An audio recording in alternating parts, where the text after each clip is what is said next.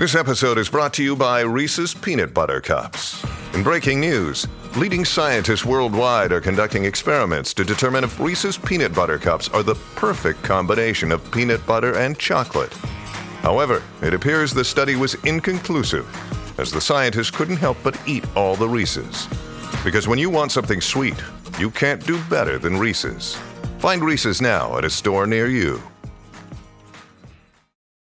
In Chicago, two comedian skeptics named Andy and Art were mysteriously abducted by the illusionary mastermind and conspiracy theorist known only as Mr. Bunker. The following serves as a record of Bunker's attempt to convince non-believers of the truth about conspiracies and paranormal activity. Andy and Art give an uninterrupted presentation and verdict on the plausibility of these offbeat topics, delivering what they call the whole enchilada. Will Mr. Bunker convince these two skeptics any of this is real? Will it convince you?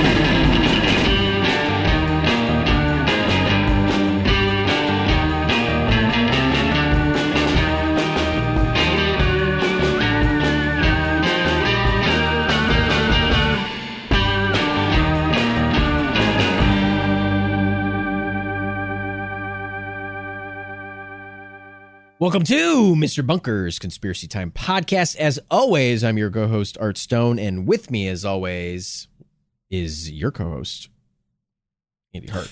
Hello, Bunk Funkers. Welcome to another episode of Mr. Bunker's Conspiracy Time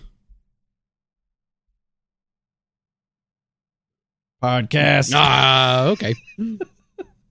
I didn't fit as well into the, melody, so... Okay. Thanks for your help. Well, Mr. Melody. Mr. Music Man is here. That's what they call me, Merry Melodies. Well, you know what, Andy? You're not going to be so merry today, because today's topic, it's about a bunch of seamen that get lost in sea. Don't you think? Yeah, today's episode is about a bunch of missing seamen.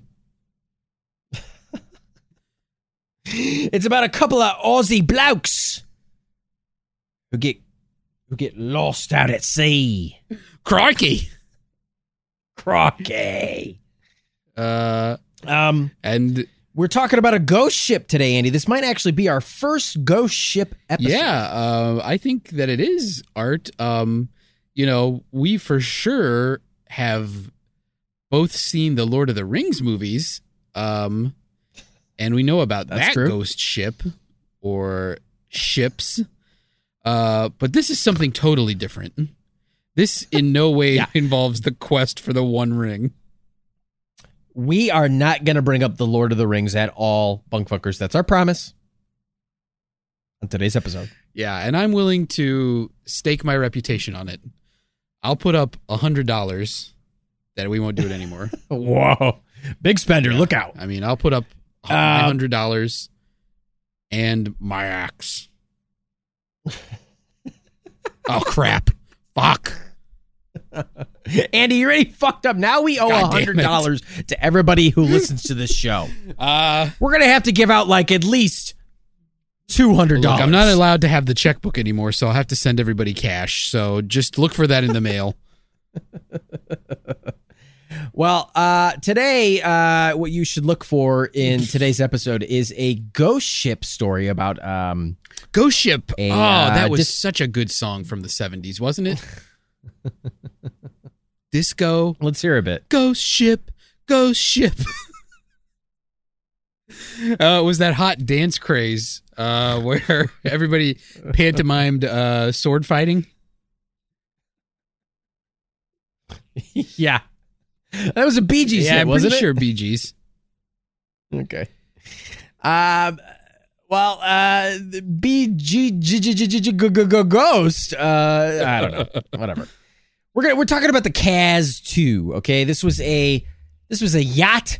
This was a catamaran that was lost out at sea. The crew never been seen from again. And today's episode comes to us from someone who we hope we'll see again. This is a longtime listener, first-time episode suggester. This is Dave, originally from Ireland. Thank you for sending in this topic. Yes, thank you, Dave. And honestly, you know what? We don't want to put the cart before the horse here, or the catamaran before the dock, but more from Dave in a little bit. Yeah, so, but if you can't wait to get out onto the rough, choppy seas and learn all about this, what some people are calling Australia's Mary Celeste, which is another very famous ghost ship, go ahead. You can check out the show notes. Look in the episode description. There'll be a timestamp, so you can skip the entire intro and go straight to the research, because first, Andy, you and I got to talk a little bit about the bunker lore this week. A lot going on in the lore. plenty of things to keep our lore enforcement department busy here at Mr. Bunker's Conspiracy Time podcast.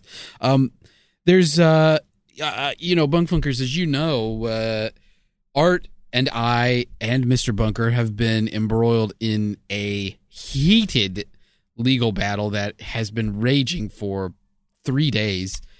This legal battle, actually, I am just learning, Andy, today that actually is literally clogging up the U.S. court system so bad that no other legal proceedings can actually take place whatsoever. So, I mean, listen, this is important. So I'm sorry. Yeah, anything that's going on in the Supreme Court or any of the federal courts or appellates or appeals or whatever the fuck they're called. Ours, we gotta get this shit figured out before you guys can go and do all that shit. Yeah, this is a grave injustice, and I mean, it's a grave injustice. It's a gravy injustice. Yeah, we need to get paid. We need on that gravy train, and it ain't happening. And I think it speaks to the I guess importance of this suit to all people on Earth. The fact that Judge Judy is presiding. That's I right. mean, Judge Judy doesn't just judge anything.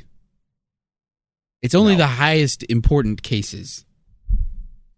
That's right. It goes, listen, bunkfuckers, and for bunkfuckers who aren't born or aren't, well versed in U.S. government, this is how our government works. It goes, there's the executive branch, that's like the president and stuff. There's a legislative branch, that means, you got like your congressmen, you got your senators, you got your House of Reps, whatever the fuck. They, they make up legislation. And then you've got Judge Judy. She's the third branch. And underneath Judge Judy, she oversees the Supreme Court. That's how it works. She's at the top of the pyramid. And everything else is just underneath her. This is the highest authority in the land. Now, bunkfuckers, let's address the elephant in the room here. We call him Andy and I. We call him Ernest. He is a baby, but we hope he'll grow up. We bottle feed him several times a day, our own breast milk, and we feed him lots of cabbage. And some people say, hey, you guys should be focusing on the court case, not on raising a baby elephant to do your bidding when it becomes a giant adult elephant that you can ride around and have, like, do fun tricks and stuff. But it's like, you know what? You got to have a hobby. Well, if a daring daytime raid of Fort Knox on Elephant Back isn't in our future, why even bother? Yeah. If you're not hoping or preparing for the future in any kind of way, bunkfunkers, I mean, what the fuck are you doing? Yeah, I mean, keep an eye on summer this year because it's the future, baby. But the other elephant in the room is that Andy and I are we are both still in the bunker, and we're both still dressed like Dee Snider from Twisted Sisters. We're not going to take it. Right. We look disgusting. We haven't showered. We can't shower with the Dee Snider clothing on. The makeup won't fit. The makeup is destroying our skin. We're more makeup than man now, and our once what I want to say, like, finely coiffed, like, puffed up, teased out, freaking glam hair is flat. Mm-hmm. It's stringy. It's greasy. Mm-hmm. Oh yeah. And we look terrible, but this is symbolic for us. This is the symbolism. And it is. It's that we're not going to take it anymore. Right. And from Mr. Bunker, but also, Andy, we got things got a little heated between us, and we decided to cool off by just doing today's episode over the internet, even though we're both in the same bunker. Right. We're in separate areas of the bunker. Right. Today's, court. Let's just put it this way, Bunkfuckers. Court got really heated today. Yeah. There's a lot of stuff going on. Art, we just all need to cool off. Art and I both had to retreat to the bunker. We're retreating to our happy places, our like comfort zones. Art's in the bunker gym, and that's right. I am on the open face toilet as usual in my office, as I call it now. And we're not mad at each other, but sometimes you just need a little space. That's right. And Andy has also been trying to train Ernest to be a like a secretary or receptionist for his little office. I really think that Andy is trying to turn this whole thing into like some kind of I don't know, like you're like an actual lawyer or something. Yeah. I'm ready to start taking on clients, and I picture Ernest as like a Babar type.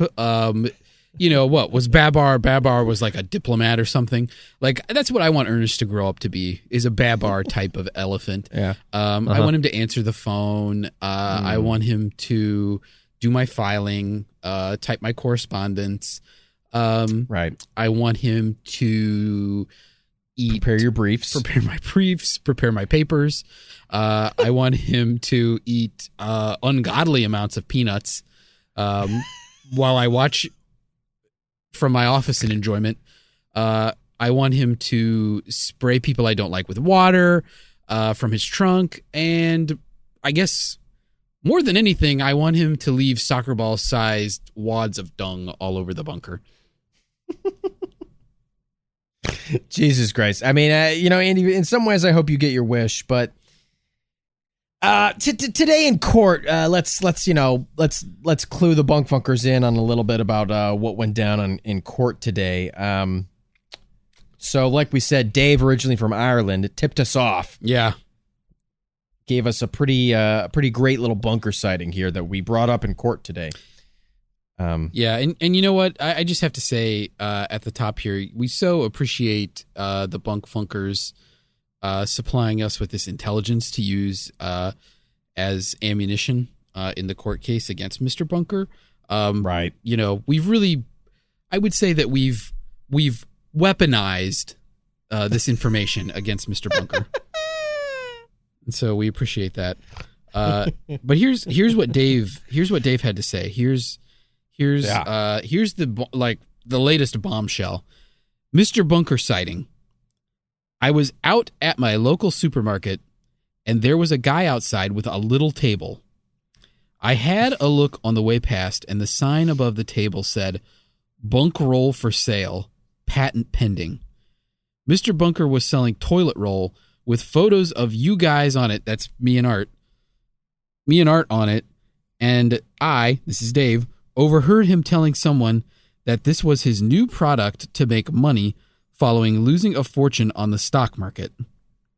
The stock of toilet roll was sitting in the open trunk of a very beaten up bunkla that was filled with stuff that made me think he was sleeping in it.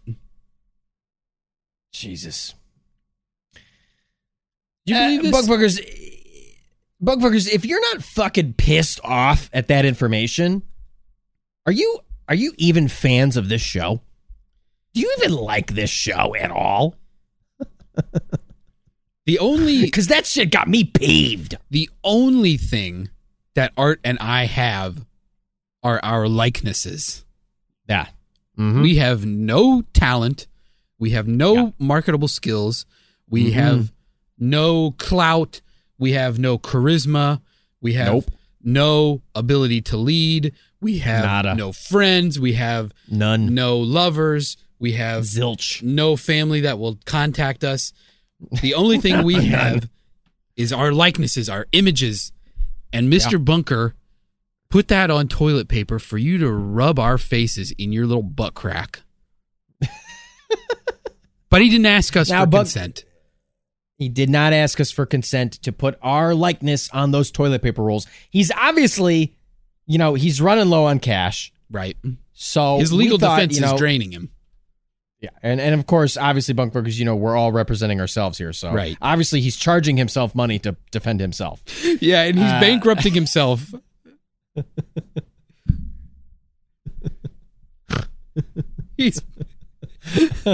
Where's the money going? I don't know. We don't know. I mean, maybe he's just burning it or burying it. I don't know what he's doing with the money. But he's billing himself. He's got himself on retainer. He set up a corporate entity as his law firm.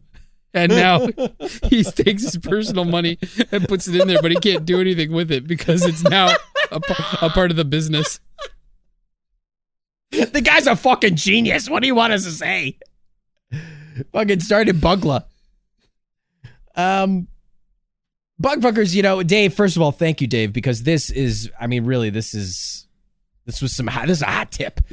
We decided to add this onto our laundry list of court demands. We have now included in our lawsuit, we have attached an addendum. We're doing another lawsuit. Yeah, and I want to point out that all of these things that we're filing, none of them are, we're not necessarily suing Mr. Bunker. We're demanding that the court find him guilty of things. Right. Yeah, we won't stop at any kind of, we are not mediating at all. No, we're not leaving it up to the jury. We're just demanding that the court find him guilty. There is a hung jury, of course. They're there. Yeah. I mean, famously, we have a very hung jury in this, all staffed with male models that we picked out personally. They're all very hunky and have very large hogs. Dave, this was great because we decided to bring this up. We decided to add this on to our court, onto our lawsuit here. Yeah, our lawsuit was like a platter of buffalo wings, and this little tip that you gave us, Dave, originally from Ireland. This is like that side of ranch dipping sauce that we needed. Oh yeah, yeah. This was the ranch dipping sauce that we needed to really go after Bunker. Yeah. Yeah. And frankly, yesterday was a tough day. That's right. Today was also tough. It was very heated. But I think we're making a good case. I mean, right. Obviously we were able to, Mr. Bunker produced the toilet paper that had our faces on it. The court saw that. That's right. We brought that into evidence. Now, it was used. Right. Yeah. Gently used. Okay. I mean, he didn't have any fresh rolls, but he is living in his car, and he does just throw toilet paper in the back of it when he's done wiping. So it was gently used. Now, here's the thing. The court, see, we had a couple images. First, we showed we actually went out, Andy and I, and we hired like an former FBI, like forensic analyst who pieced together a computer simulation of what these rolls would have looked like if they weren't used. And the jury was like really not, they couldn't get it. Like you could kind of see on their faces, they were confused. And then when they saw that same image, but covered in shit, they understood that it was our likeness. Yeah. I think really the issue that the FBI guy had is that he used the reconstruction software, but he accidentally, used the age function. Showed us like we would look in 50 years. And so you looked like an old man, and I was invisible because I had died 30 years before the picture was taken. That software is incredible. I mean, it knew it was like, this guy, there's not much I can do here. The software knew. I think that was one of the pop-ups. It was just like, listen, buddy, this is the best I can do. Look, if you think this person's going to be alive in 50 years, you're wrong. You should be working at the FBI. You dummy. Fucking dumbass. Yeah. Yeah, but so the jury was very confused, but then once they saw pictures of us with shit all over our faces, they got it. They got They it. were like, oh, okay. Yeah. The hung, That is those guys. yeah, the hung jury finally got the picture. Right. And I think that's going to go a long way towards the case. I mean, I think that they are going to definitely rule in our favor. Yeah. When the time comes to finally get the verdict on Mr. Bunker. Yeah. I mean, there's at this point, there's starting to become a preponderance of evidence that we've been mistreated.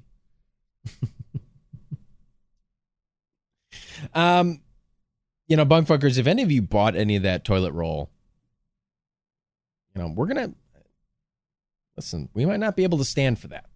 Yeah. I mean, we take that personally, like Michael Jordan. I took that as a personal attack. Yeah. I mean, and I don't know. I don't want to think about you bunkfunkers pulling off little squares of my face, sticking them between your butt cheeks.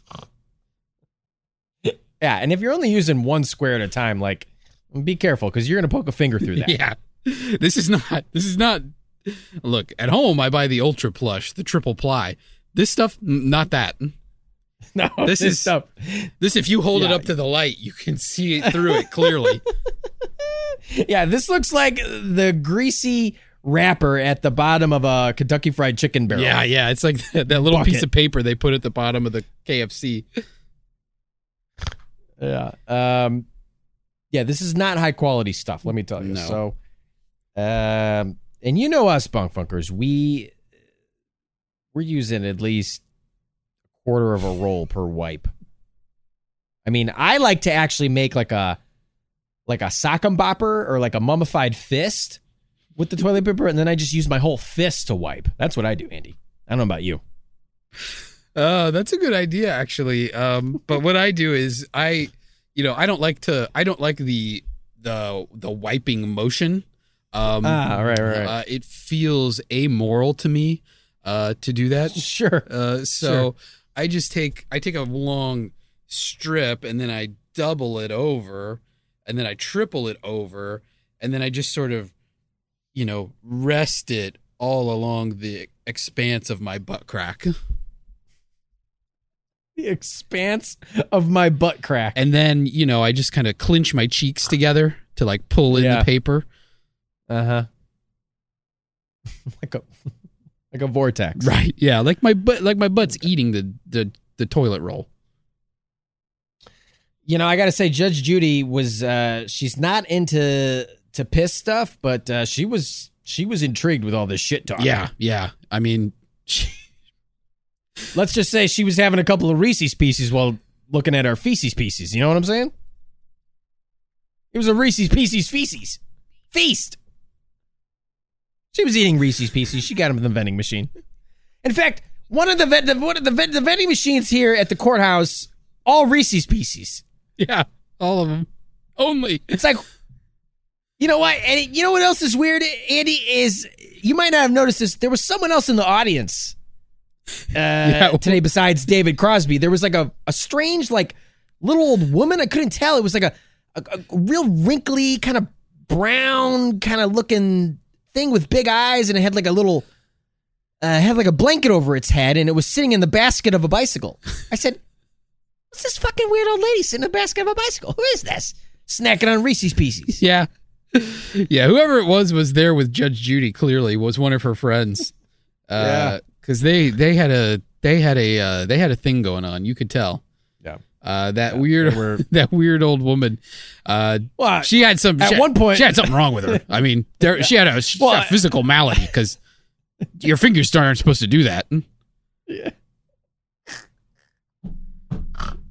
I mean, yeah. At one point, I don't know if she was like. We're sitting there trying to we're trying to cross-examine and talk about. We're showing all the evidence to the jury, and this fucking little old lady, she's holding up this bright ass fuck. I'm like, hey, no candles in the courtroom. Yeah. Like, what the fuck's going on? Jesus Christ! I don't know. This me. Lady must have had a CAT scan earlier in the day or something. She had that radioactive dye inside her body, and it all pooled in her fingertip.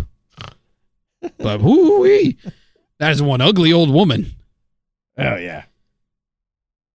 Oh yeah.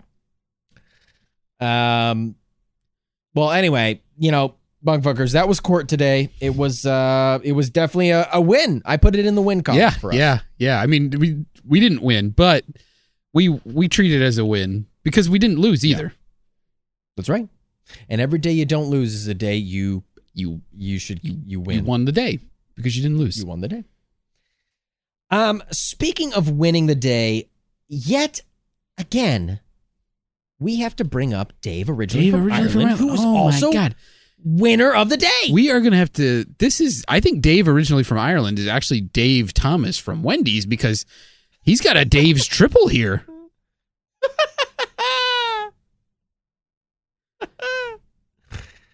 Dave is getting a bunker Dave's alarm. getting a bunker alarm. And call me Big Bacon Classic because I'm I'm a pig. Well, I do. So Dave, originally from Ireland, we're ringing the bunker alarm for you because I think it's because you asked, but also you sent in an episode topic. You've helped us in our legal pursuits, and this is the only way we can show our gratitude to you, Dave, originally from Ireland, is by playing a perfectly synced alarm for you from the BunkTech Bunker Alarm 3000 system. This is a technologically advanced piece of alarm-making equipment, and Dave, originally from Ireland, we're going to set it up for you. So, Art, if you don't mind, I'm just going to program something here. Yep. And we got some nice we've pumped up the volume on the programming. Yep. So, we got a lot of hate mail about a lot of about a lot of different things. But one thing that came up was how quiet the bunker alarm is. Too quiet, people say. The alarm it sounds great, but they want to hear more of the noise that happens when I'm looking for an alarm to play. So we fixed that by cranking up the volume on those.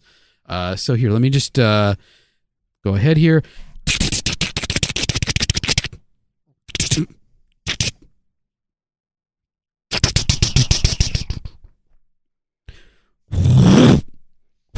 Oh my God! Whoa, Jesus! Ah.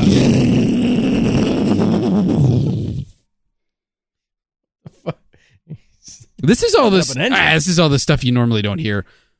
Oh God! There's Ernest. Ernest, please. Ernest. Oh God, he got into my cabbage. It's okay. It's for him. Okay. I think we have a good alarm here. Okay. So now the Bunkfunkers, you know this. But if this is your first episode, the BunkTech Bunker Alarm 3000 is so sophisticated. But Art and I aren't. So we like to do a countdown to ready our bodies and ready our minds for the sound that we're about to hear. So we're going to do a quick countdown, and then Dave, originally from Ireland, this alarm's for you. So here we go. 3, 2, 1.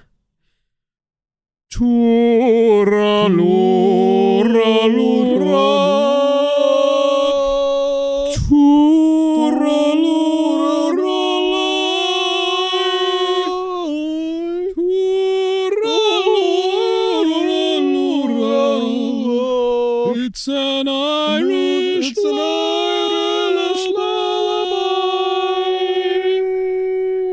Wow, what an alarm. Wow, that was beautiful. Wow.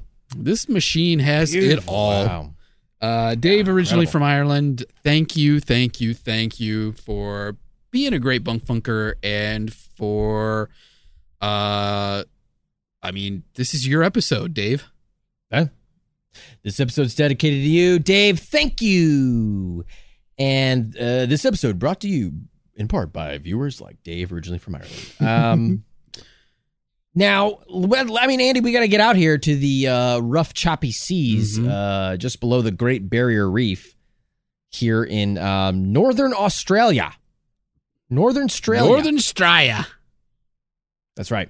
Northern Australia. We'll be talking about a ghost ship called the Kaz 2. Kaz 2. Fortunately, Blimey. the three-man crew. Three-man crew. 3 Aussie blokes who were unfortunately never seen Blokes, again. not We're gonna bogans. try Not and- bogans. No, not bogans. And we're going to try and find out what happened to them here. Boy. on Mr. Bunker's. Ziggy zaggy, oi, oi, oi. Is that what they do? Yeah. Is that German? I think that's Germany. No, it's Austria? Aussie, oi, oi, oi. Either way. Here we go. It's the Kaz 2 Ghost Ship here on Mr. Bunker's Conspiracy Time podcast.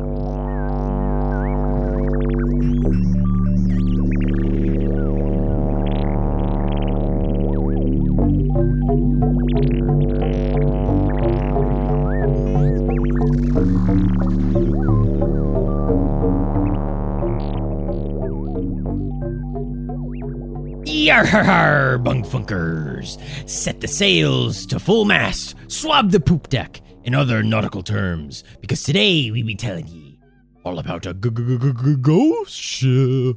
Yarr. Yarr. Aye. 3 fellas go on a boating trip in northern Australia. And a few days later, their boat is found floating in the water with no one on board and no evidence of what happened to the men. The case has left many baffled and some calling this Australia's Mary Celeste. The Kaz 2 was actually a 40-foot catamaran, which has led some, or many, to dub this tale the Ghost Yacht. Ooh, I love me some yacht rock. Me and all the local daddies get together. That's daddies with a Z. Get together on a yacht and just dad out. Throw on some Steely Dan, break out the Tommy Bahama shirts, and fire up the grill. Yep, nothing like 26 of the finest daddies you'll ever meet hanging out, grilling on 26 individual grills on a single yacht. Rocking out to yacht rock. Yuck, as I call it. But hey, that's being a dad for you. Too true, Andy. Well, the 3-man crew aboard the Kaz 2 were described as not as dads, but even though some of them, or possibly all of them were, they were described as typical Aussie blokes. So I'm sure they fit right in your ritualistic dad yacht ceremonies, or, I mean, whatever it is you do aboard a yacht.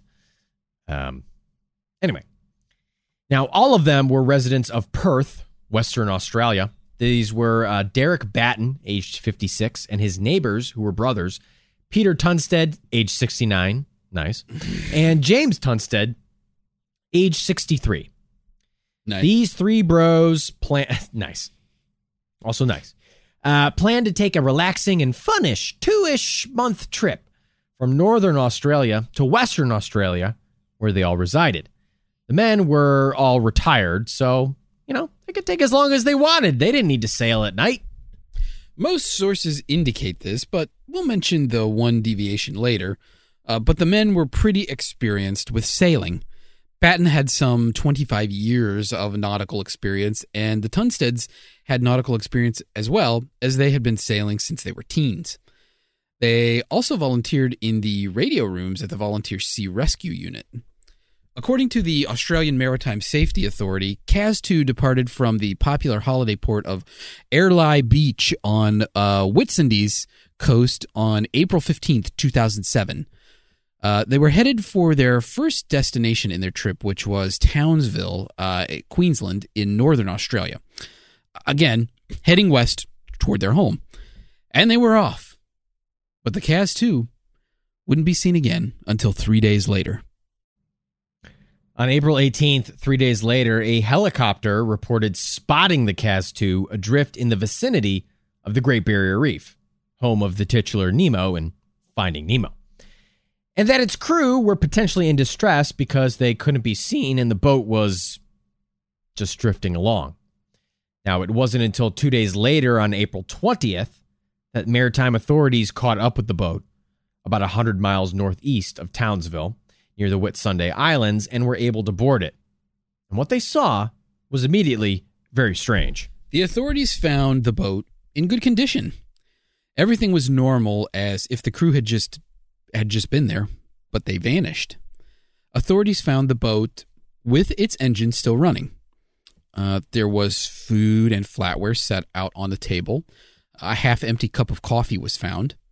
A newspaper was lying open with some pages on the floor, as if the crew were there about to have a meal. There were clothes piled up on a bench. A laptop computer was set up and turned on, and being that this was the mid-2000s, maybe it was left with tabs open on Homestar Runner or Miniclip or Newgrounds. We don't know. That's just purely speculation. Could have been any one of those sites. Any one of those sites. But those were the only 3 sites on the internet at the time.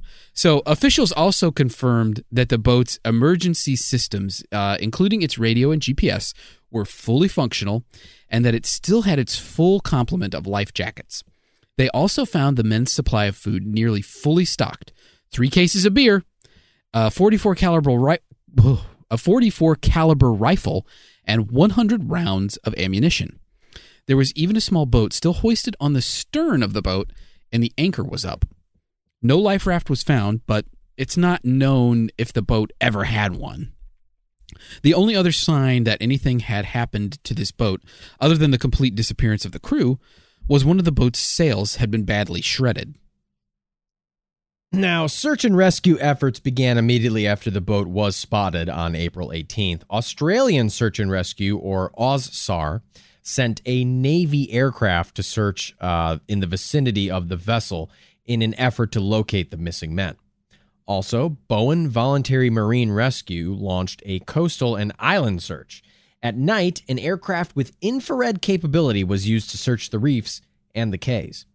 Now, the next day, on April 19th, a full-scale search and rescue effort was launched involving volunteer rescue units from several towns, as well as the Townsville's Coast Guard, 2 rescue helicopters, 9 airplanes, and 2 commercial vessels.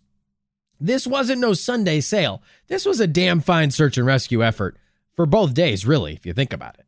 Now, also, data from the CAS-2's GPS system was retrieved and utilized to help search and rescue kind of refine what areas they should be looking at. Because, there's a lot of area out there. Yeah.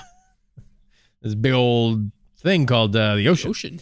Anyway, search and rescue even contacted a survival time expert called Dr. Paul Lucken. And, his diagnosis was rather grim. Yeah, he concluded that the men were unlikely to be alive if they were still in the water after all this time, as they had likely fallen overboard some 3 to 4 days earlier. Search and rescue efforts continued until 4 p.m. on April 21st, when the efforts to find the 3 men were finally called off. On Friday, 20th of April, the CAS-2 was towed into the Townsville port for forensic examination. The next day, Sergeants Bardell and Malloy of the Queensland Police searched the ship for signs of foul play or third-party involvement. No evidence of foul play was found. Yeah, police never search for foul play, though. You can never rule out the birds, Andy. Jeez, Art, you psycho. You're giving me vertigo with all this Hitchcock talk. Hitchcock talk. Hitchcock talk. Anywho, authorities during the examination of the craft found it pretty much the same as when they investigated it out at sea, apart from a few things like papers, a magazine, and wine casks strewn about the floor. But this mess was determined to be a result of the ship being towed to land and not some scuffle. Authorities also found a couple of knives. When I say put your beer on a coaster, I mean it. You call that a knife? This is a knife. Ooh, down I go. That's not a knife. That's a spoon. All right, you win. I see you've played knifey spoony before. And scene. Thank you, Bunk Funkers. This has been a presentation of Andy and Art do classic Simpsons bits stitched together into one scene. That's a working title. We'll workshop it. Anyway, authorities found a few butter knives in the sink and a plastic sheath of a fishing knife, but neither appeared to be used recently. And again, Batten's firearm was found along with the ammo, all accounted for. What the authorities are getting at here, Bunk Funkers, is there was no sign of any struggles on board the ship. The men just disappeared. Now, knives and guns are pretty cool, but you know what's even cooler? In-depth data analysis. I couldn't agree more, Art. I always have said that Rambo should have used KPIs and strong metric analysis to take out his enemies, not guns and explosive arrows. Too true, Andy. I'm actually almost done with my remastered cut of Terminator 2, where instead of the human resistance against Skynet using guns and badass cyborgs that time travel to the past, they use things like TensorFlow and Python scripts and solid data engineering to eradicate the Terminators. Let us find the converse of conditional probability of event A given a condition B to the probability of condition B given that event A has occurred. Hasta la vista, evil liquid Terminator. My proof has the probability of your success at 0.0005. Now that's machine learning. 0005. Listen, we couldn't get Arnold to redub everything, all right? It was close enough. That was pretty good. Anywho, this was a too long, drawn-out joke for us all to tell you that the authorities also analyzed the data from the Kaz's 2 GPS system. That's all we're trying to get. They looked at the data from the GPS system. So according to the police, on the morning of the Kaz's departure from Arlisle Beach, the ship was steered in a northeast direction into an area where squalls and rough seas were building. On the very same day, just that afternoon, the GPS data shows the ship to be adrift, floating in the sea. Now, forensic investigators also recovered a videotape from the ship. The footage gave us all a glimpse into what the men were doing shortly before they disappeared. The footage was filmed by James Tunstead on the first day of their voyage on April 15th around 10:05 a.m. In it, Batten was at the helm. Peter Tunstead was sitting in the aft stairway of the boat. He's just sitting there fishing. A long white rope can be seen trailing behind the boat. The engine is not on. The fenders can be seen hanging from safety rails on both sides of the boat.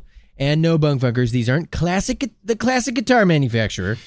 These are like large, very hardy and sturdy, like tough rubber balloons that you put on the side of a ship to prevent it from slamming up against the side of a dock.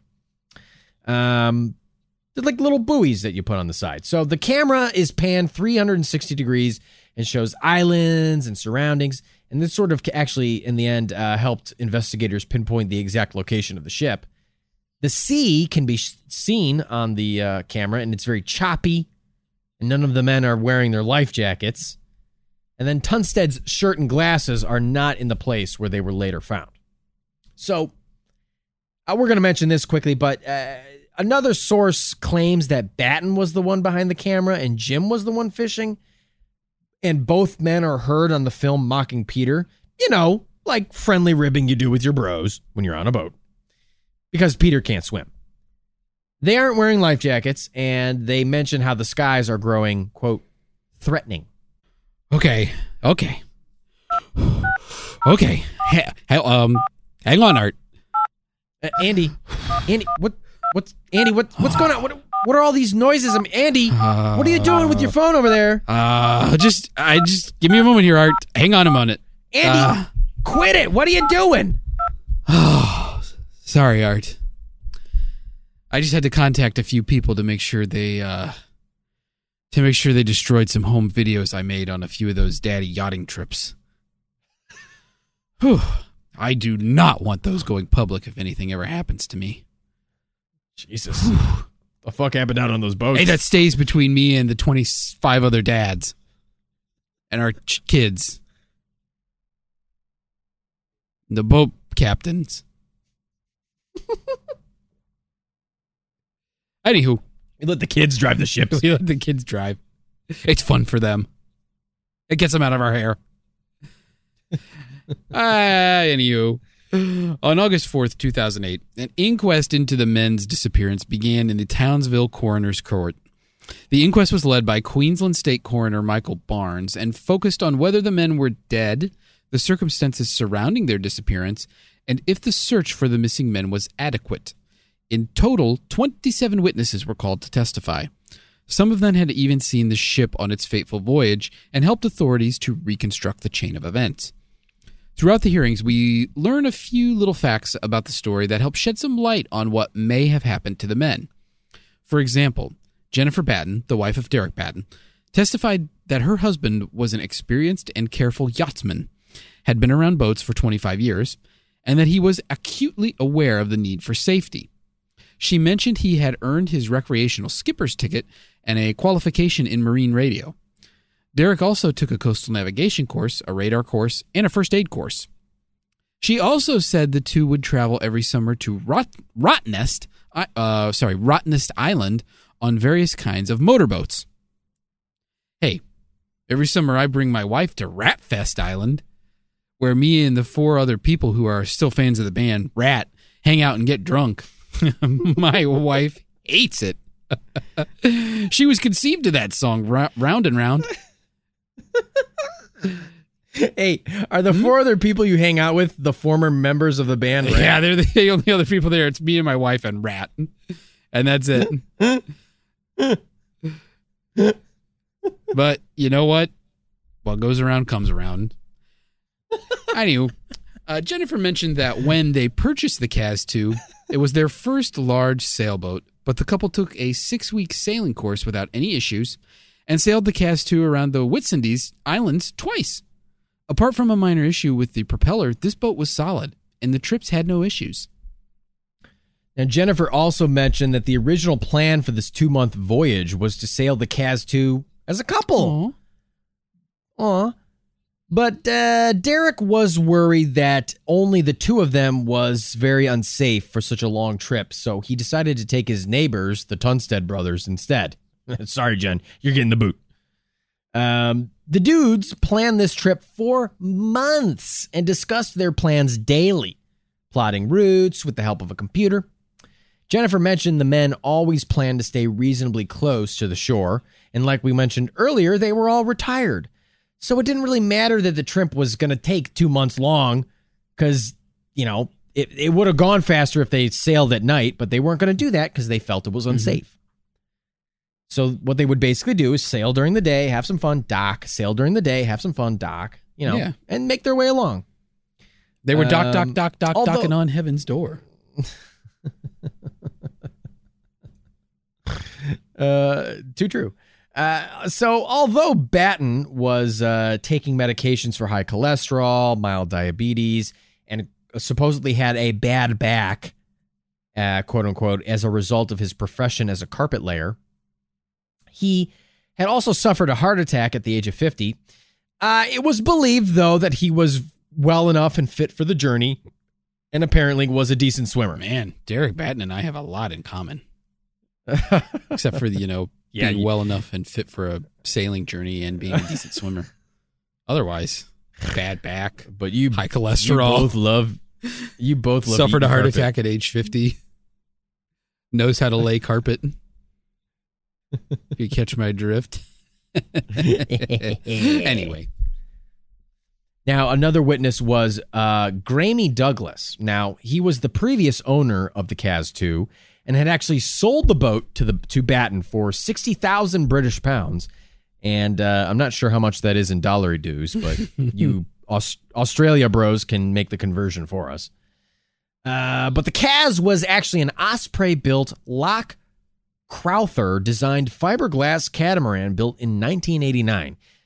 If that means anything to you boat buffs, let us know.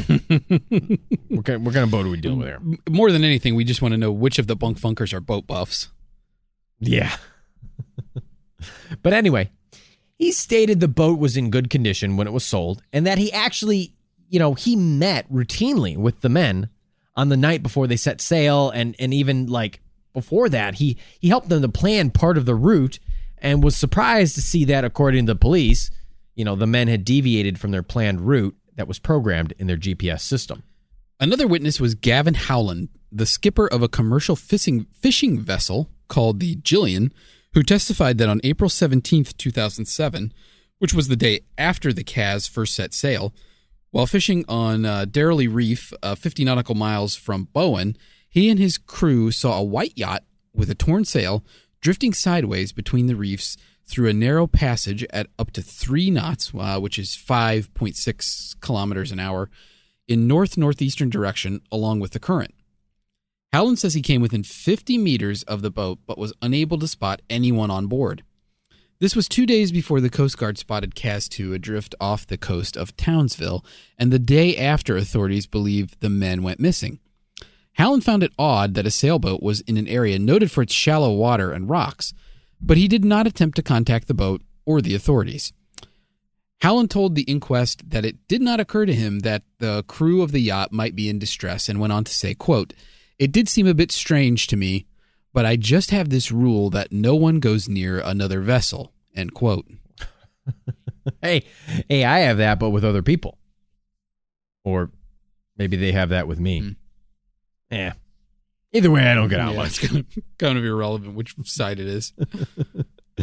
Now, some of the family members expressed concern that the search was called off too soon, or at the forensics team, they didn't check for fingerprints. But the authorities were adamant that there was no other signs of foul play at all, and they didn't need to really check for fingerprints because, I don't know, they were pretty convinced that nobody attacked the men. Now, overall, though, we should say that the family of the disappeared said the authorities were incredibly kind and understanding and relayed information accurately and routinely. Another interesting piece of information from the hearings is that April 15th was not the actual start of the men's journey. They actually planned to start on April 14th and did start on April 14th.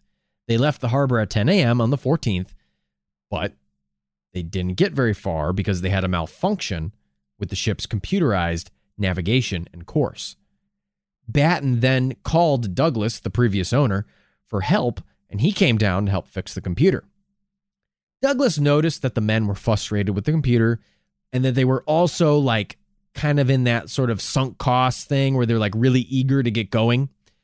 So he decided to say hey guys, let me make some helpful suggestions. He said things like, hey, make sure your battery is charged up, check in with and that you have backup ready, check in with the Volunteer Marine Rescue Org as you make your way along the trip. And he even helped reroute their initial day to be only 3 or 4 hours of total sailing before docking at a new harbor, which was much closer than previously planned. The men might not have been wearing life jackets, but they seem to have taken Douglas's advice about contacting the Volunteer Marine Rescue. A member of the VMR, Ivan Orms, stated that he did have radio contact with the vessel on the 15th. Thing is, he manned the radio on Sunday morning, but said he got a call from the boat on Sunday evening. Something wasn't adding up. When brought to the witness stand, Orms said he might have received a call from the boat in the morning, but forgot to enter it into the log. And then when he found out the passengers of the ship went missing, he later in the week made a note about it, but also made a mistake about the time he noted he received the call because according to him, he was not highly educated and had a terrible memory. His words. Yeah. God, I relate to that so hard. And this guy is honestly a hero for going into basically court and saying that on the stand. I have limited education and I don't remember anything. Anyway, Orms might have also recorded the time wrong to hide the fact that he forgot to record it. Who knows? This guy, you know what? We're so proud of him. He's winning this week's Bunker Blunder Award, or the most coveted bunker award. So what happened to the men of the CAS-2? Derek, nicknamed Dez by family and friends, Batten, and James and Peter Tunstead. Well, the coroner has a lengthy explanation, which I guess is the so-called skeptic's take here. Sure, why not? But many are quick to jump on the term ghost ship, believing that some sort of paranormal force was to blame for their sudden disappearance. However, ghost ship is likely just a term used to mean any vessel that is found abandoned floating in the water. Like an abandoned ghost town. So the coroner's report goes like this. On Sunday, April 15th, 2007, at 10:05 a.m., the CAS-2 was sailing in the vicinity of George Point. Despite earlier difficulties with the navigation and the computer, everything was going well. The men even all called their wives and their families earlier in the day to check in and were in very high spirits. So shortly after the videotape ended, the men towed in that white rope trailing behind the boat and stored it on board next to the locker where it was usually kept. James Tunstead then took off his shirt and sunglasses and placed them on the back seat. Their fishing lure was found tangled in the ship's portside rudder. So the theory goes that maybe one of the Tunstead brothers tried to free the lure and then fell overboard into the water. Then the other Tunstead brother tried to rescue him, but he too fell in the water, all while Batten started the motor. Batten then, after starting the motor, realized he had to go out onto the boat and drop the sail in order to turn the boat around to go back for his friends. That's just, I guess, how maybe one of you boat buffs can tell us, but I guess that's how catamarans kind of work. You need to kind of drop the sail and have it like turn so you can kind of get a nice quick turn on the boat. But anyway, as Batten left the helm to drop the sails, some kind of deviation of the ship's course or a sudden gust of wind or like a big wave or anything really could have knocked, I don't know how boats work, but it could have easily caused the boom, which I guess is the part of the sail that goes perpendicular or parallel to the water. It caused it to swing around and could have knocked Batten overboard. Now, this could have happened before Batten was, able to untie and throw a life ring to his friends. It's easy to fall into water. Believe me. But it's hard to get back on board a ship, especially a ship that is moving away from you. The ship, traveling at even 15 knots due to a gust of wind, would have been far out of their range, even within a few seconds. The seas were choppy, and the men were not the best swimmers. They had no flotation devices.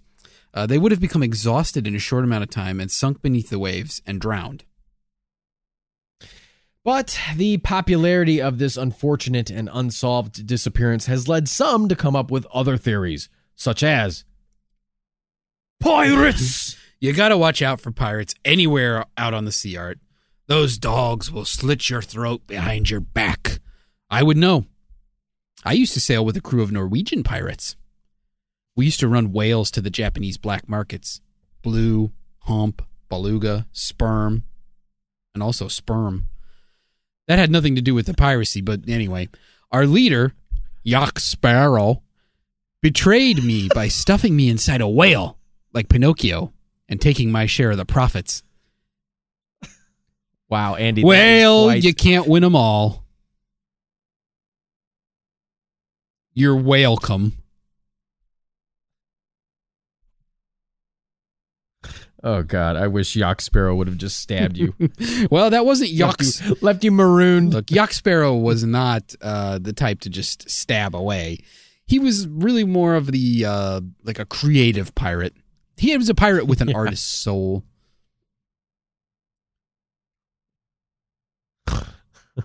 You're the fucking worst. Well, anyway. You deserve to be eaten by a whale. Yeah. Well, all's whale that ends whale. Yeah. I didn't walk the plank a ton when I was a pirate. Yeah? What'd you do? I just got stuffed in a whale.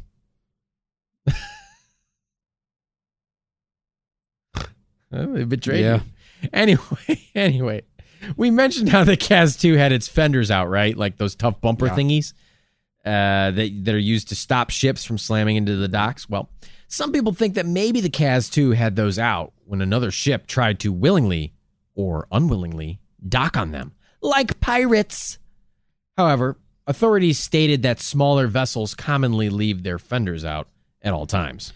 Other hypotheses include that the boat became stuck on a sandbar near George Point, where the boat's last radio message was made. When the men jumped overboard to push it free, a gust of wind blew and the boat drifted away, leaving them stranded. Again, no evidence of this because the men were never found by any search and rescue attempts just a few days later. Another theory of a more insensitive variety is that the men were trying to fake their own deaths. Zero evidence of this whatsoever. Each of the men were devoted family men who loved their families. And of course, we can't rule out aliens. Some people think it was aliens. Well, Bunk Funkers, we care what you think. What befell Derek Batten and Peter and James Tunstead on their boating trip in April? What tragedy occurred out there on the choppy seas? One thing is for certain. If you Bunk Funkers go out on an extensive sailing trip, you best be sure to bring with you the whole enchilada. Cracky.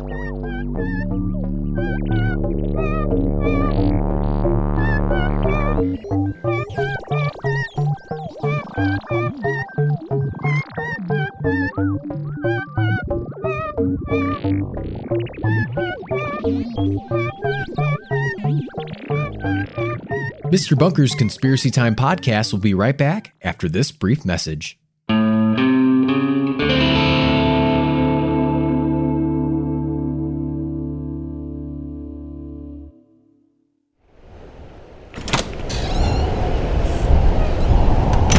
Ooh, it sure is chilly outside, Art. Andy, where's your jacket? Art, did you hear me?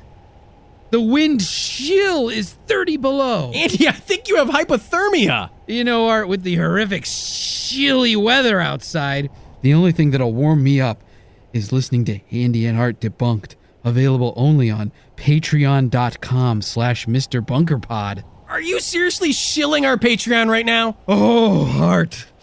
Laughing at the antics of Andy and Art is all the warmth I need. And for just $5 a month, I get access to all the episodes of the show, behind-the-scenes updates, sneak peeks at episodes, and I can chat with Andy and Art on the Bunker Discord. Andy, we need to get you to a hospital. We need to get me to patreon.com/MrBunkerPod.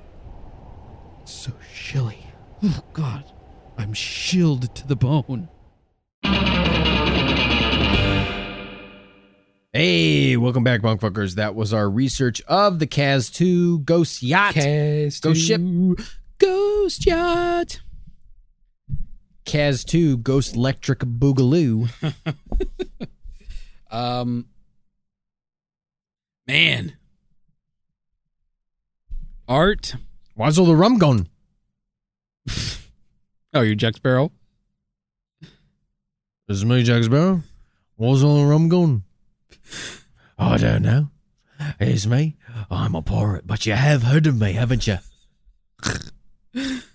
That's my ship, the Black Pearl. I'm gonna go take my ship, the Black Pearl. I'm glad that you're finally doing a Jack Sparrow voice instead of just constantly dressing like Jack Sparrow and wearing makeup. I am always dressed like Jack Sparrow at all times, Bunk Funkers. That's something you need to know about me. I'm always wearing big blousey shirts, black eyeliner, and a big hat. That's art for you. That's the art we know and love. Andy, now it is a very much established part of your lore that you are a secret and clandestine James Bond fanatic and aficionado, but you keep it hidden in your closet of secrets. Right. This is unbeknownst to the public. This is my secret shame. That's right. It's like your guilty pleasure. Right. But I have to ask, are you a Pirates of the Caribbean fan? Big fan of those movies? You seen now those movies? that is a good question, Art. I'll be honest. I have not seen all of the Pirates of the Caribbean movies to date. Okay, but you have. I have seen some. Some. And I will say this: I have been on the Pirates of the Caribbean ride at Walt Disney World, so I have that aspect of it too. I actually was on the ride before and after, which you probably were also, before and after the film franchise. And they made changes after the film franchise. They did. They added Jack Sparrow. It became a little bit of a different ride. Kind of the same thing, but it's just, the surroundings were a bit different. I think they took away the one pirate who is, he's, I think in one of the pirates, they're in the pirate town in Tortuga or something, and he's like, or maybe it's in one of the towns where they're like, they're pillaging another town, and one of the pirates is like chasing a woman or something. They might have gotten rid of that as well. Well, along with some other changes. Yeah, they made some changes, but I I guess when I first saw the Pirates of the Caribbean, like the first movie that they did with Johnny Depp, I thought it was okay. Really, just okay. I enjoyed it. It's not like it's not gonna crack my top 10 or anything. Jeez, it's a fine movie. Wow, it was fun. Fuck me. What are you like in love with it? I thought the first couple Pirates movies were fucking great. Yeah, they were fucking fun as hell. Those are fun action adventure films. Yeah, I agree with that. Created a whole franchise. I agree with that. Popcorn films, man. Those were good, fun films. Those were fun films. They were fun. Yeah, that first one, that's like a good movie to go see in the movie theater. Yeah. Because you get acting was good. Jack Sparrow's a fun character. I'll say this, like seeing, all right, you see that first one, that was a good movie. And then you get, like, as the franchise goes on. Yeah, I mean, they get a little weaker. I'm going to struggle with the right way to say this, but Jack Sparrow becomes almost a caricature of Jack Sparrow. Which is like saying something because it's already over the top. And then they're like, it becomes like, look, it's Jack Sparrow in every movie. Right. Like I saw one of the later ones. I don't know if it was the third one or the fourth one or how many do they have? Like 45 of them now? Jack Sparrow. That's the latest one. Dead Men Tell No Tales. Jack Sparrow. I want to talk about the CGI. Okay. I don't know. They have a bunch of them. I think they have 5 of them. Okay. And a 6th one planned. So yeah. Quite a few. The CGI for the first Pirate series is probably some of the best CGI ever. It was is the second one or the first one? What's the one? Whichever one is, I think it's the second one. Dead Men's Chest, because that's the one with Bill Nye or whatever his name is, Bill Nye, and he plays the Octopus Man, Davy Jones. And he's Tentacle Man. And so, yeah, that's CGI. That shit looks fucking good, and it still looks good. That's all I wanted to say. There was a little bit of CGI in the first one, right? Where the one, the whole ship and the other crew, and they're all undead or whatever. Yeah, they were like undead, and they were like, they can change their appearance. I guess I didn't see. I don't think I saw the second one. Oh, okay. So I can't comment on that CGI. Then the third one gets a little silly because it turns out Jack Sparrow's dad is Keith Richards, and he's like a guitar playing pirate. And then there's like this weird scene that I didn't feel was like appropriate for like what is kind of a family friendly kind of Disney movie where Keith Richards is talking to Jack Sparrow, and then he kind of pauses and then takes a moment to snort his father's ashes. And then he looks up and he just says, Jack Sparrow, I just snorted your grandfather's ashes. And then he starts diddling on the guitar. It's very strange that Disney allowed that in the movie. Wow. Very weird. Yeah. Wow. Which one is the one where Jack Sparrow is like in jail? Where the like British have him captured. I think that's Cool Hand Jack Sparrow. What we have here is a failure to communicate. Well, it seems what we have here, Captain Sparrow, is a failure to communicate. The one where he's in jail. I don't know. He's like always in jail. They always throw him in jail and he breaks out. It seems like you've only seen the first one, Andy. Maybe. I thought I saw one of the old later ones. I think you only saw the first one, dude. Maybe. I don't know. He definitely spends some time in jail in the first one. Let's see. Dead Man's Chest. Yeah, I think it was that one at World's End that I saw. So I think I saw the first one and the third one. Wow, you skipped the second one, which has that great CGI. Yeah, I skipped on Davy Jones. Yeah, and then I don't think I've seen any of the others' art. That's okay. I don't think I have either. The third one is the one with Keith Richards? Yes, that's correct. Well, I don't remember. I guess there he is. I guess I don't remember that. But it's been a while since I saw it. Well, it's a shame you don't remember him snorting his own dad's ashes. Wow. It is a shame. Andy, are you a big sailor? You a big sailing guy? You ever go out any trips, any boating trips? You ever go out on a boat? I've been on a boat before. I've never been sailing. I've never been yachting. I have been on like a pontoon before. Have you ever been a pontoon? No, but I was a pontiff. Yeah, you pontificate plenty, but all right. So you're a seaman. Is that fair to say? It's fair to say that I'm a seaman. I'm at least half seaman. What do you have your sea legs, or are you a big seafaring guy? This will come probably as no shock to you, but this won't shock the bunkfuckers either. Actually, it's not shocking at all. I've never really been on like a oceanic voyage. I've been out. I've an oceanic voyage. Why did you call it like that? Why? What would you? I've never really been out much at sea on a boat. I'm imagining you and as a little fucking 1920s, 1930s like page boy on the Titanic. Like your little fucking your little paperboy cap and your below deck. Extra. Read all about it. Buffet runs out of lobster. So you haven't spent a lot of time on the ocean. You're more of a land lover.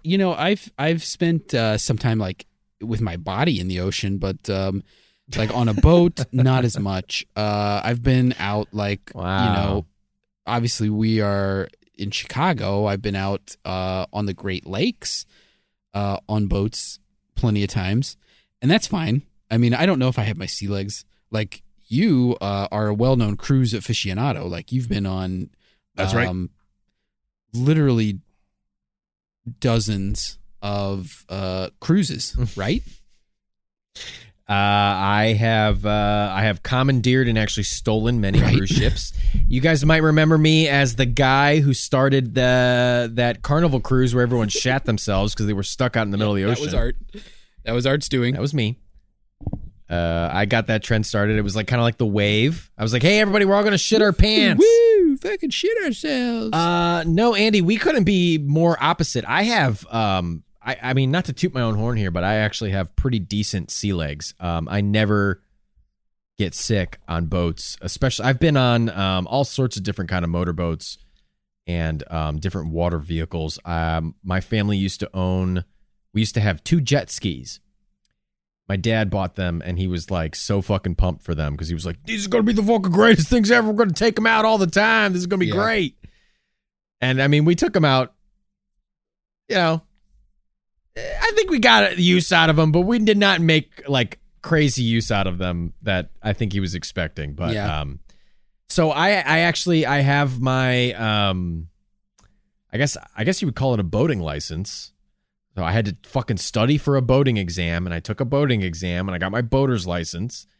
I used to pilot those jet skis. I've been on cruise ships, as you've said, and I've been on whale watching vessels out in the sea near Alaska. When we took a family trip to Alaska, we went on a whale watching tour. And I'm telling you, you want to talk about some rough, choppy seas. This boat was literally level, and then it would go straight vertical and then come back down and be level, straight vertical, come back down and be level. I mean, this thing literally, the nose of the boat is literally like point up to the sky and then come back down. And I mean, everybody was getting sick, but I held my lunch. Hey, that's pretty good. I think I'd make a good little seaman. So. You sound like it. You know, I don't have much going for me, Andy. You got to give me sea legs. I fully concede you have sea legs. A friend of mine recently took his family. They went on a trip to Myrtle Beach in South Carolina, and they had a day planned where they were going to do the whole family go on like one of these like these fishing boats. Like they chartered a fishing boat and they go do like the deep sea fishing for the day. And like just on the trip out to where the spot where they were going to fish, like they all got really super seasick because there was like a storm coming in, so it was really choppy. So I've never been in that situation. So like obviously they don't have their sea legs, but I've never been in that situation. I don't know if I have my sea legs. Do you ever find yourself getting dizzy? Do you get dizzy easily? Do you have a good sense of balance? No, terrible sense of balance. No equilibrium. Really? Yeah, really? I fall down getting out of bed. You do? No. I don't know that I feel like you're a pretty balanced guy. I think I have decent balance. But I never had to test it like that. You know what I mean? So I don't know if I would get sick or anything. Because some people say, "Oh, I'm fine. I don't ever get." Motion sick or whatever, and then it's like they get on a boat and all of a sudden they're sick. That's true. Have you ever known people who are like that, who are like, I can't sit backwards on the train? Because, like when the seats used to, there was a seats would go different directions. I don't remember. What the fuck ever. Who gives a shit? They couldn't sit backwards on the train when the train is moving forward and you're going back, like you're sitting backwards. Yeah. They feel sick. I don't have that. The right circumstances, if I'm trying to read something, depending on a lot of factors, I might start to feel sick on the train or something. But usually I don't have an issue. No, I have to say, I'm not here to fucking toot my own horn, but Bunkfunkers, really, truly, I have literally nothing going for me. This is it. This is my only skill, is that I don't get motion sick very easily. Yeah, Bunkfunkers, if you need somebody to go on a trip with you, consider Art. Yeah, consider me. I won't talk to you. I'll try and spend as little time with you as possible. I will mostly keep to myself. Yeah, he doesn't want to do anything, so you can go do whatever you want. Oh, yeah. Yeah. And he won't get any You'll ask me if I want to do something, and I'll just kind of say, like, sure, I mean, whatever you want. He doesn't take up that much space.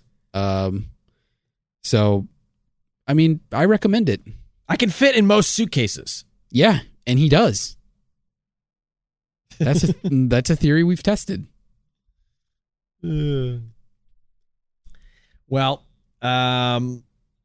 here's the thing about this case, Andy. I think a lot of Bunkfunkers probably know where you're going with it. And honestly, they probably know where I'm going with it. Not that we're getting to verdicts, but it's I don't know. Do you think it lives up to its name? Do you think this is Australia's Mary Celeste? I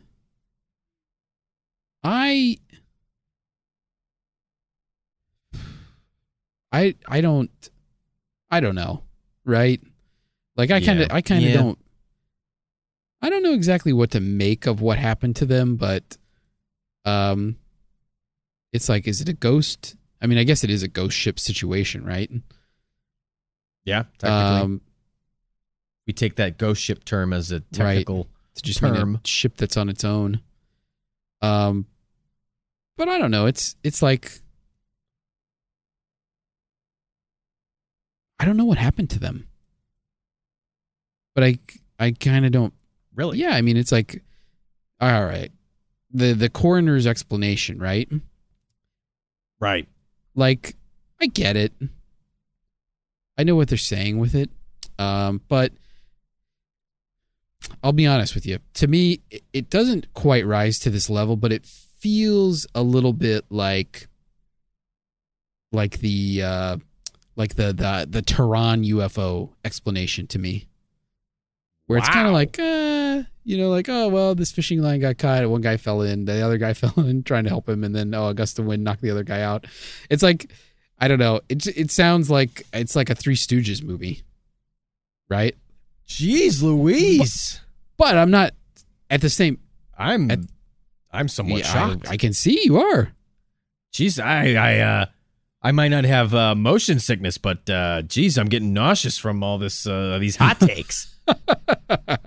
Yeah, most people get nauseous when I tell them what I think and what's inside my mind.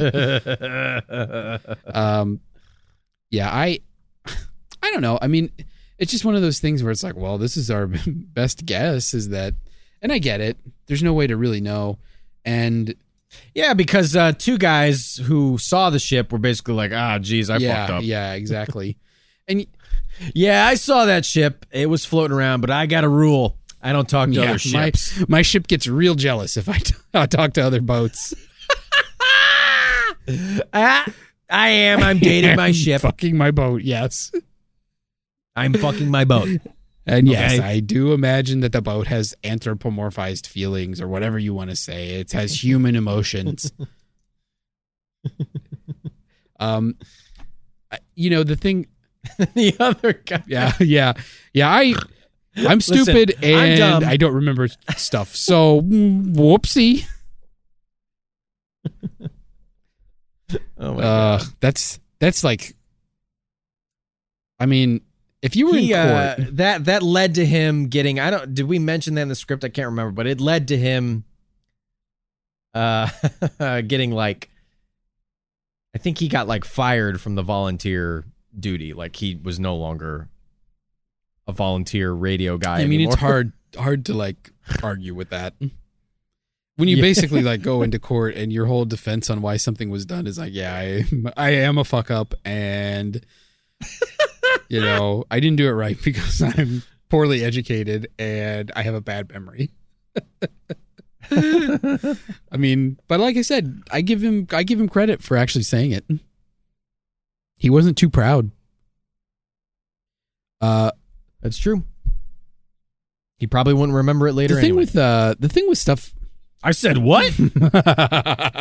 I did what in court?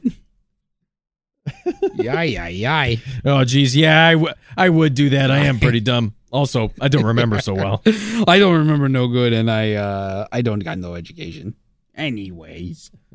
When people get lost in the water, though, in a place like where they were, where it's like, yeah, we're not talking about like a small body of water. We're like, they're in the ocean. Oh, they're no. They're in the freaking ocean. Like three individuals. Yes. There's just the chances of them being found is like so small. The coroner also said that they couldn't rule out the possibility of a shark attack.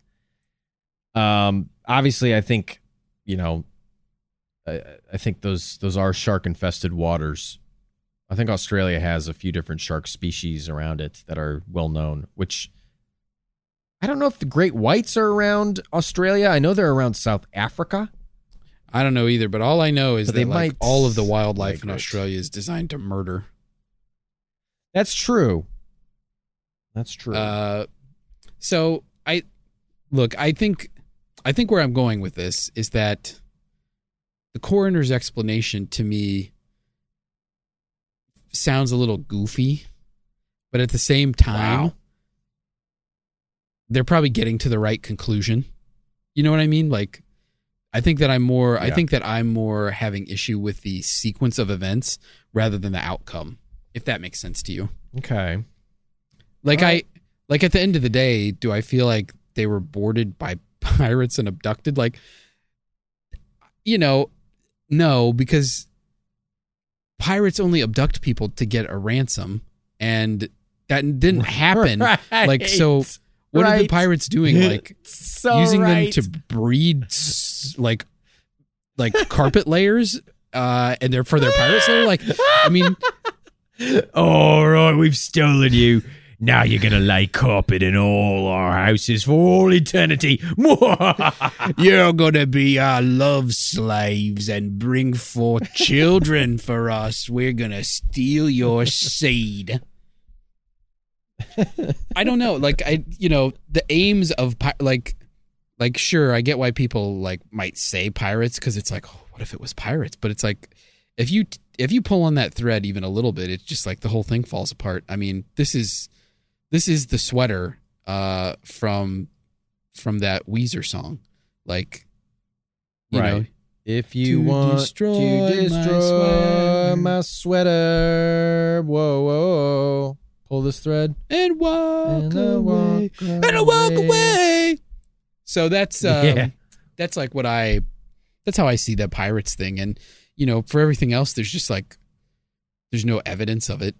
And this is like a missing 411 kind of a thing.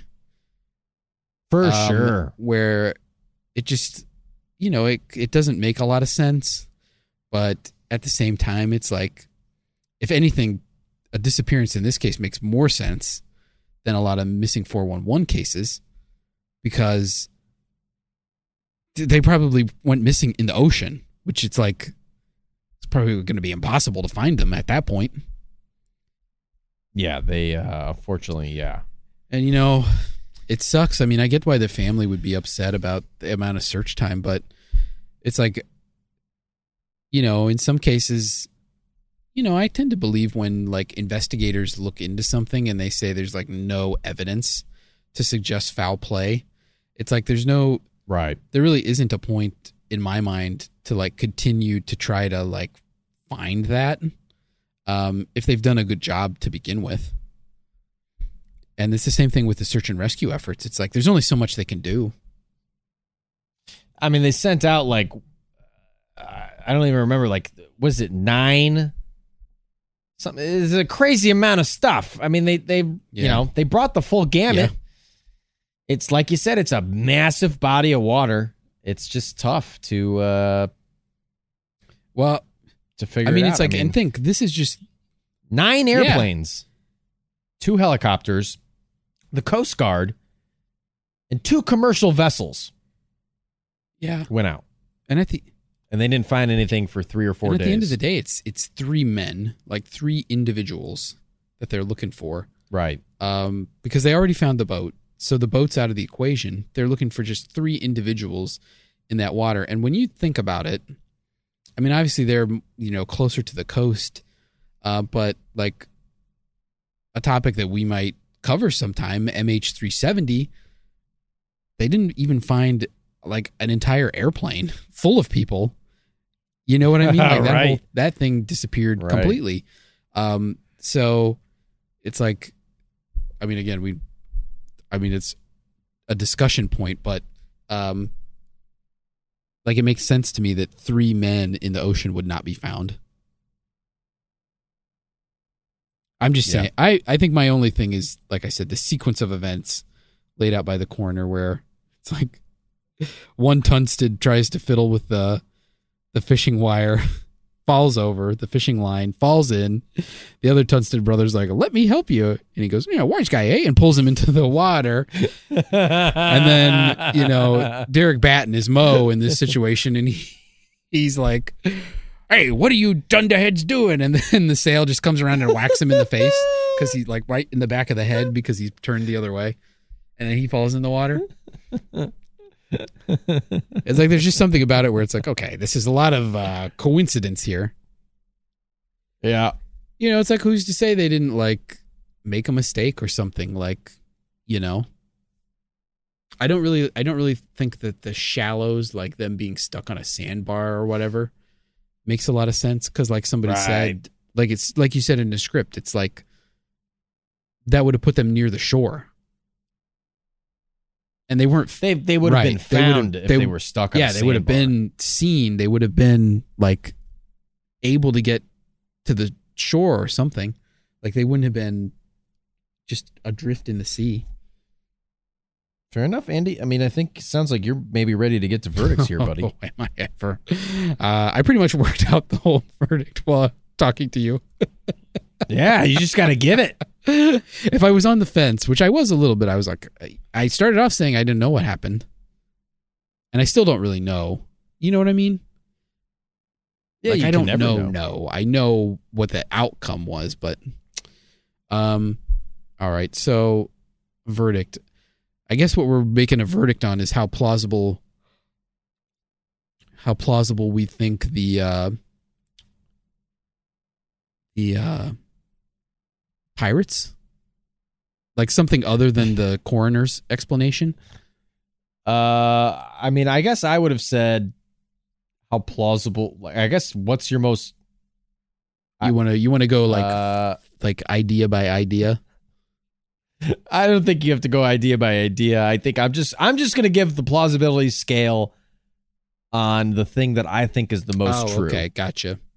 Well, then I'm gonna say the thing I think is the most plausible, like overall, is the coroner's explanation, and I'm gonna give that. This is gonna be a tricky one for me, but I'm gonna go plausible plus. Wow. And the reason that I'm there is because, again, I think they got to the right conclusion, but I don't know that I'm buying that whole like series of events that led to the situation. So I think it's like that makes me more plausible than not, because I agree with the ultimate outcome of it. Okay. So plausible plus. Okay. Plausible plus. Fair enough. And hey, can I just say that I like that was the method that you picked, because it let me be a little more positive. Usually I'm so negative when it comes time to verdicts. Yeah.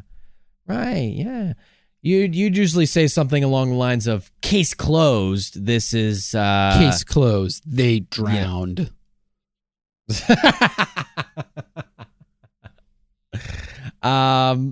Yeah, I actually am gonna go case confirmed here, Andy. I think what the coroner said is most likely what happened. I think that they built that series of events using the videotape footage, using the forensics that they found the boat in, and the investigation of the boat on the 20th when they actually boarded the vessel and found everything in place. I think that series of events makes sense, and unfortunately, I think these three guys drowned, which is a fate. A fate worse than death, in my opinion, in some ways, or I don't know, a horrible way to go, in my opinion. I wouldn't want that. Drowning. It's just, ugh. I don't even want to think about it.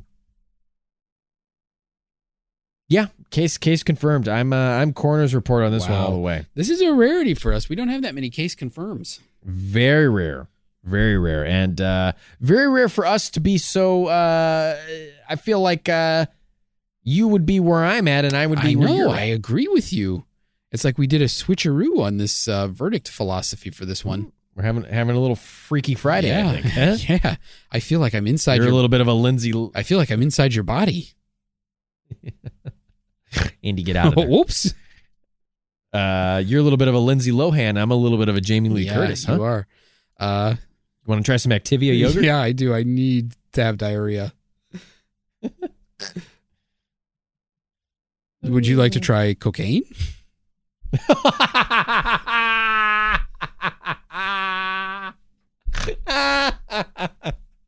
I have some. Oh, good Lord. Oh, Lindsay Lohan. Oh, what happened? God, Hollywood is another disgusting beast. Hey, do you remember when? Do you remember? I know we said we weren't going to talk about it, but do you remember in the Lord of the Rings? Oh, fuck! We owe so much money. When they thought all hope was lost, and then the riders of Lohan showed up and saved the day. The cavalry from Lohan. Yeah, they were all riding Herbie the Love Bug. Oh my God, that movie would have individual. That movie would have been 8 million times better if just an army of Volkswagen Beetles had crested that hill. Piloted by thousands of ghostly Lindsay Lohans. Or wait, are those the Riders of Rohan, or are the Riders of Rohan like an actual physical They army? were the physical army. They were the Who are the ghosts? cavalry. The ghosts were whatever, they swore their oath to the king. Yeah, to the Aragorn. king of Gondor or whatever, and he made good on it. Gonorrhea. Yeah, Gondoria. And they were the ones that dismantled all the Oliphants. Oh. The Riders of Rohan were the cavalry. Yeah. Well, in our version of the Lord of the Rings, the Lord of Andy and Art, this is they're Herbie the Love Bugs. Yeah, Herbie the Love Bugs. Well, bug fuckers. So fucking silly. The whole movie's the same, except that one. The Riders of Rohan are Herbie's the Love Bugs, and everyone's like, they all turn like, oh God, what the fuck is this? What is this? Mechanical beasts? What is this dark magic? All the orcs just freak out and run away. Yeah. And Sauron has betrayed us. He has replaced us with these abominations. Beep, beep.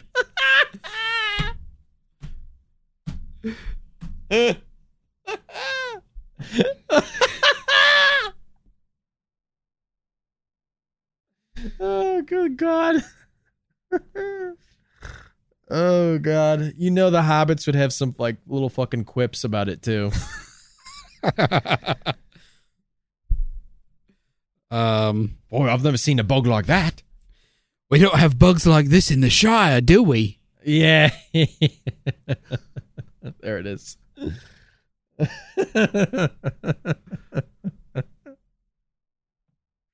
Oh God, I fucking need to see that. Bunk Funkers, please. One of you out there has to Anybody be, like, who's good at someone video who's- editing. Yeah, video editing, or I'll even take a fucking Photoshop at this point. Like, please, I gotta see The that. Riders of Lohan. The drivers of Lohan. Yeah. Bunk Funkers. Let us know what you think about the drivers of Lohan, and let us know what you think about the Kaz 2. What unfortunate tragedy befell those three men out there on the North Australian Sea. Let us know. Use the hashtag. Hashtag daddies with a Z.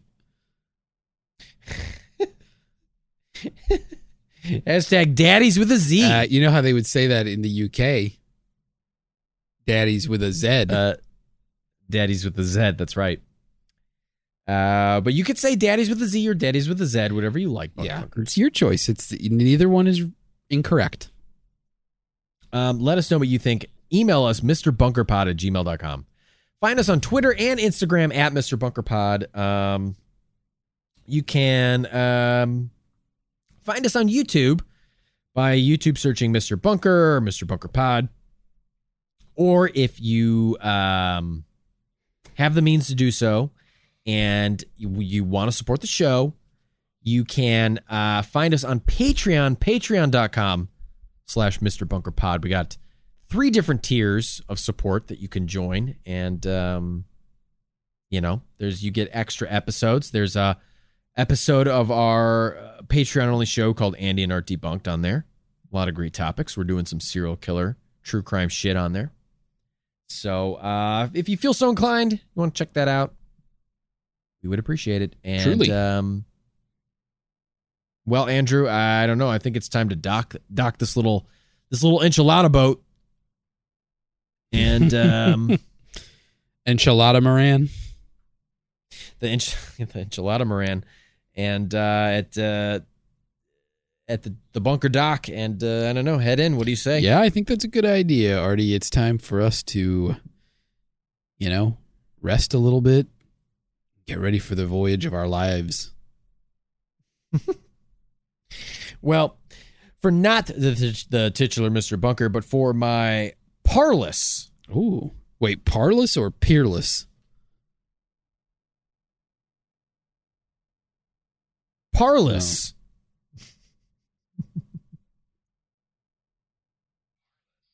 Parlous.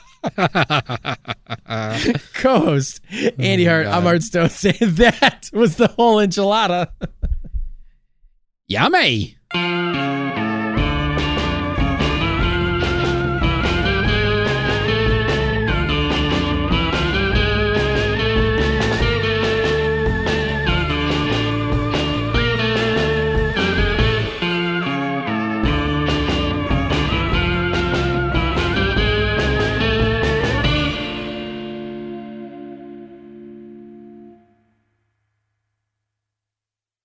Ever heard of Stoicism? Chances are, if you have, you've heard of Stoicism with a lowercase s and not Stoicism with an uppercase S. Lone wolves, no emotions, antisocial behavior, cold indifference. All that is Stoicism with a lowercase s. Stoicism with an uppercase S is the ancient Greek philosophy and virtue ethics framework that centers on service to the cosmopolis, to include your family, friends, community, and planet, and the development of a good moral character. My name is Tanner Campbell, and I'm the host of Practical Stoicism, a 3 times a week podcast teaching Stoic principles and concepts to anyone interested through the exploration of texts and deep dives into various moral topics. You can find Practical Stoicism where you're already listening to podcasts by searching for Practical Stoicism or by going to stoicismpod.com. I invite you to give it a listen today. You just might like it.